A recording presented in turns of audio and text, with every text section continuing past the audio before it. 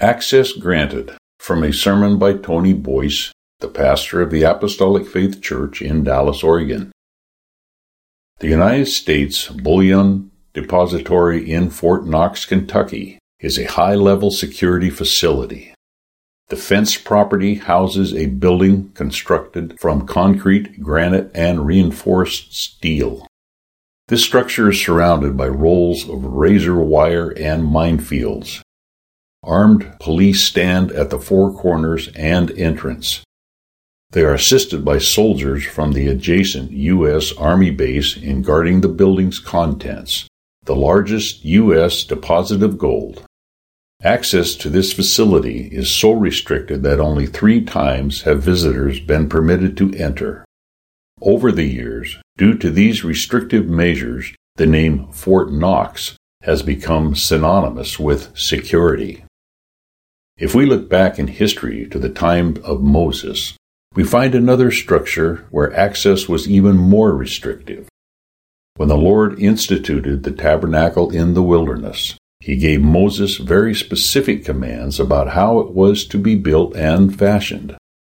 One set of instructions pertained to the veil that was hung like a curtain between the holy place and the Holy of Holies. This veil provided a barrier, beyond which only the high priest could go, and even then only once a year on the Day of Atonement. It also served as a type of warning. It was a reminder that entrance into God's presence was restricted, for the Holy of Holies was where God manifested His glory in a cloud above the mercy seat. Though the high priest was permitted to enter God's presence one day each year, careful preparations had to be made first. He was required to wash, dress in specific clothing, and make an atoning sacrifice for his sins.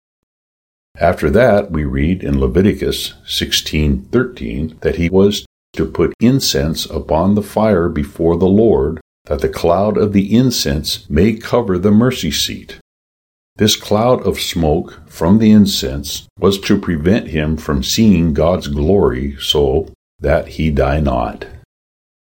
Being denied entrance into Fort Knox is not a concern for most people. No one has ever tried to break in. But when it comes to being in the presence of God, all of us should be interested in having full access.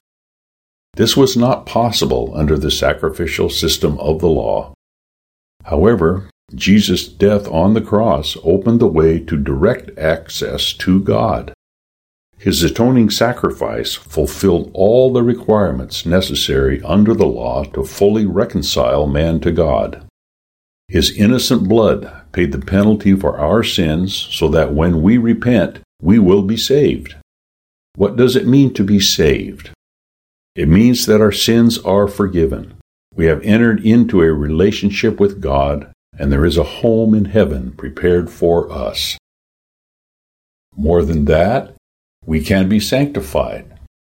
Hebrews 9:13 and 14 lets us know that if the ashes of an heifer sprinkling the unclean sanctifieth to the purifying of the flesh, how much more shall the blood of Christ, who through the eternal Spirit offered himself without spot to God, purge your conscience. We can also be filled with the baptism of the Holy Spirit. The Bible tells us in Matthew 27:50 and 51 that when Jesus died, the way into the Holy of Holies was opened. It reads, Jesus, when he had cried again with a loud voice, yielded up the ghost, and behold, the veil of the temple was rent in twain from the top to the bottom, and the earth did quake, and the rocks rent. It was no accident that as Jesus died, the veil in the temple was torn in two. It was a miracle. If you or I were going to tear that curtain, we would have started at the bottom, but it tore from the top. And the tear continued all the way to the ground. At that moment, we were granted access to the Holy of Holies, into the presence of God's glory. There was no more separation between man and God. Suddenly we had direct access to the throne of grace. What an opportunity. The Apostle Paul instructed us in Hebrews 10:19 through 22 to take advantage of this access and draw near to God. He said, "Having therefore, brethren, boldness to enter into the holiest by the blood of Jesus, by a new and living way, which he hath consecrated for us through the veil, that is to say, his flesh, and having an high priest over the house of God, let us draw near with a true heart in full assurance of faith, having our hearts sprinkled from an evil conscience and our bodies washed with pure water." Though the way into God's presence is open, there are some conditions we must meet to enter in. We must approach God's throne with humility, fully surrendering ourselves to His will and in faith, believing that He will hear and answer our prayers. Come humbly. When we come before God for any need, whether salvation, healing, a deeper experience, or help in a situation, we must come with an attitude of humility, understanding who God is. It is revealed in Isaiah 57:15 that God abides with those whose attitudes reflect a right perspective.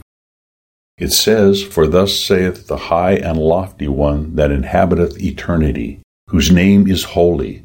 I dwell in the high and holy place, with him also that is of a contrite and humble spirit." This might seem to conflict with the instruction in Hebrews 10:19 to have boldness to enter into the holiest, and also that of Hebrews 4:16, which says to come boldly unto the throne of grace. However, there may be misconceptions about what it means to be humble. The word humble, as used in Isaiah 57:15, comes from the Hebrew root word shephol, which means to become low. This is not the same as self-degradation, self-harm, or self-imposed humility. Instead, it is yielding to God's preeminent will and His perfect way, understanding that He knows what is best and has all things under His control. It is simply coming before the Lord and saying, "I don't know, but you do, and I place my trust in you." So how do we reconcile approaching God in both boldness and humility? We come boldly by having confidence in His promises, and we come humbly by recognizing His authority over us. When we do this, God will hear and answer our prayers. Come in full surrender. When we come to the Lord to be granted access, He does not want us to hold back any part of ourselves.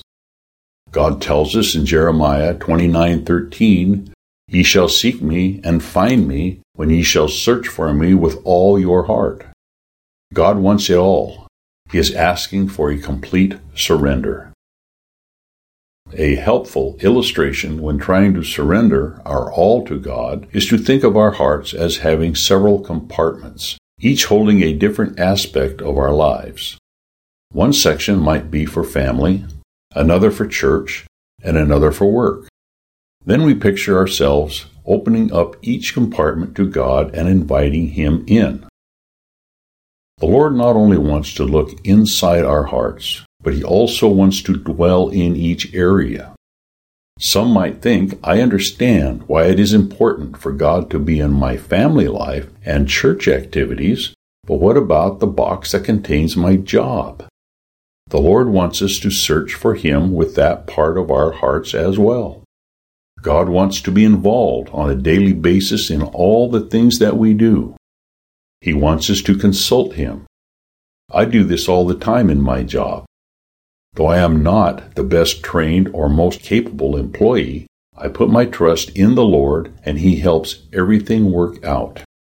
God said to search for Him with all your heart, so we want to come to Him with every part of our lives. Sometimes it is difficult to let go of something that is precious to us. We might find ourselves holding back something from God because we are worried about what will happen if we release control of it.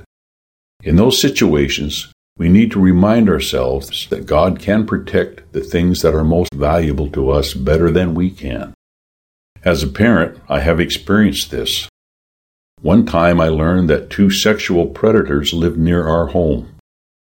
I was concerned about my children, but there was nothing I could do to guarantee their safety, so I realized I needed to entrust them to the Lord. I gave that compartment to Him, knowing that He is more capable than I am. Now my children are older, and as they go out into the world on their own, I think about what types of things they will be exposed to and what choices they will make. Worrying will not help them, but I can continue to trust God and pray that He will keep them from evil and harm. God knows what He is doing, and He has been proven faithful. So why wouldn't we give every part of our hearts to Him? Why wouldn't we give the most precious things into His care? When we surrender every aspect of our lives to God, our whole hearts, He will be found. Come believing. To receive anything from God requires faith. Hebrews 11:6 tells us that, without faith it is impossible to please Him. For he that cometh to God must believe that He is, and that He is a rewarder of them that diligently seek Him. None of us question that God is who He says He is, but we must also believe that He will answer our prayers when we diligently seek Him in accordance with His Word. We are told in Romans 12:3 that the Lord has dealt a measure of faith to every Christian, and we find in 1 John 5:4 that our faith is sufficient to overcome this world. The Lord has given us the faith necessary to live for Him and to receive His promises, but we must exercise this faith. When we find ourselves lacking, we can do as the man who brought his demoniac son to Jesus and say, "Lord, I believe, help Thou mine unbelief." Sometimes we put up our own barriers through unbelief. We need to remember that the Lord wants to answer our prayers. He orchestrated events so we would have access to His promises. He invites us to come boldly before His throne with our requests. We should come to Him in full assurance of faith. God wants to take care of all of our needs. He wants to touch our lives. He wants us to bring our struggles to Him. I heard of an incident where a young man went to an altar bench at church and prayed earnestly for some time. The people around him thought he might be praying to receive sanctification or the baptism of the Holy Spirit. In actuality, he was praying to know how to fix his motorcycle, because it was his only mode of transportation. He came boldly and said, "Lord, You know what I need," and his prayer was answered. He left knowing how to fix his motorcycle. What do you need from the Lord? Come boldly and receive all that God has for you. Jesus paid the price so that we can be granted direct access into God's presence. But to enter, we need to come to Him humbly in full surrender and in full assurance of faith. If we come in this manner, He is sure to answer.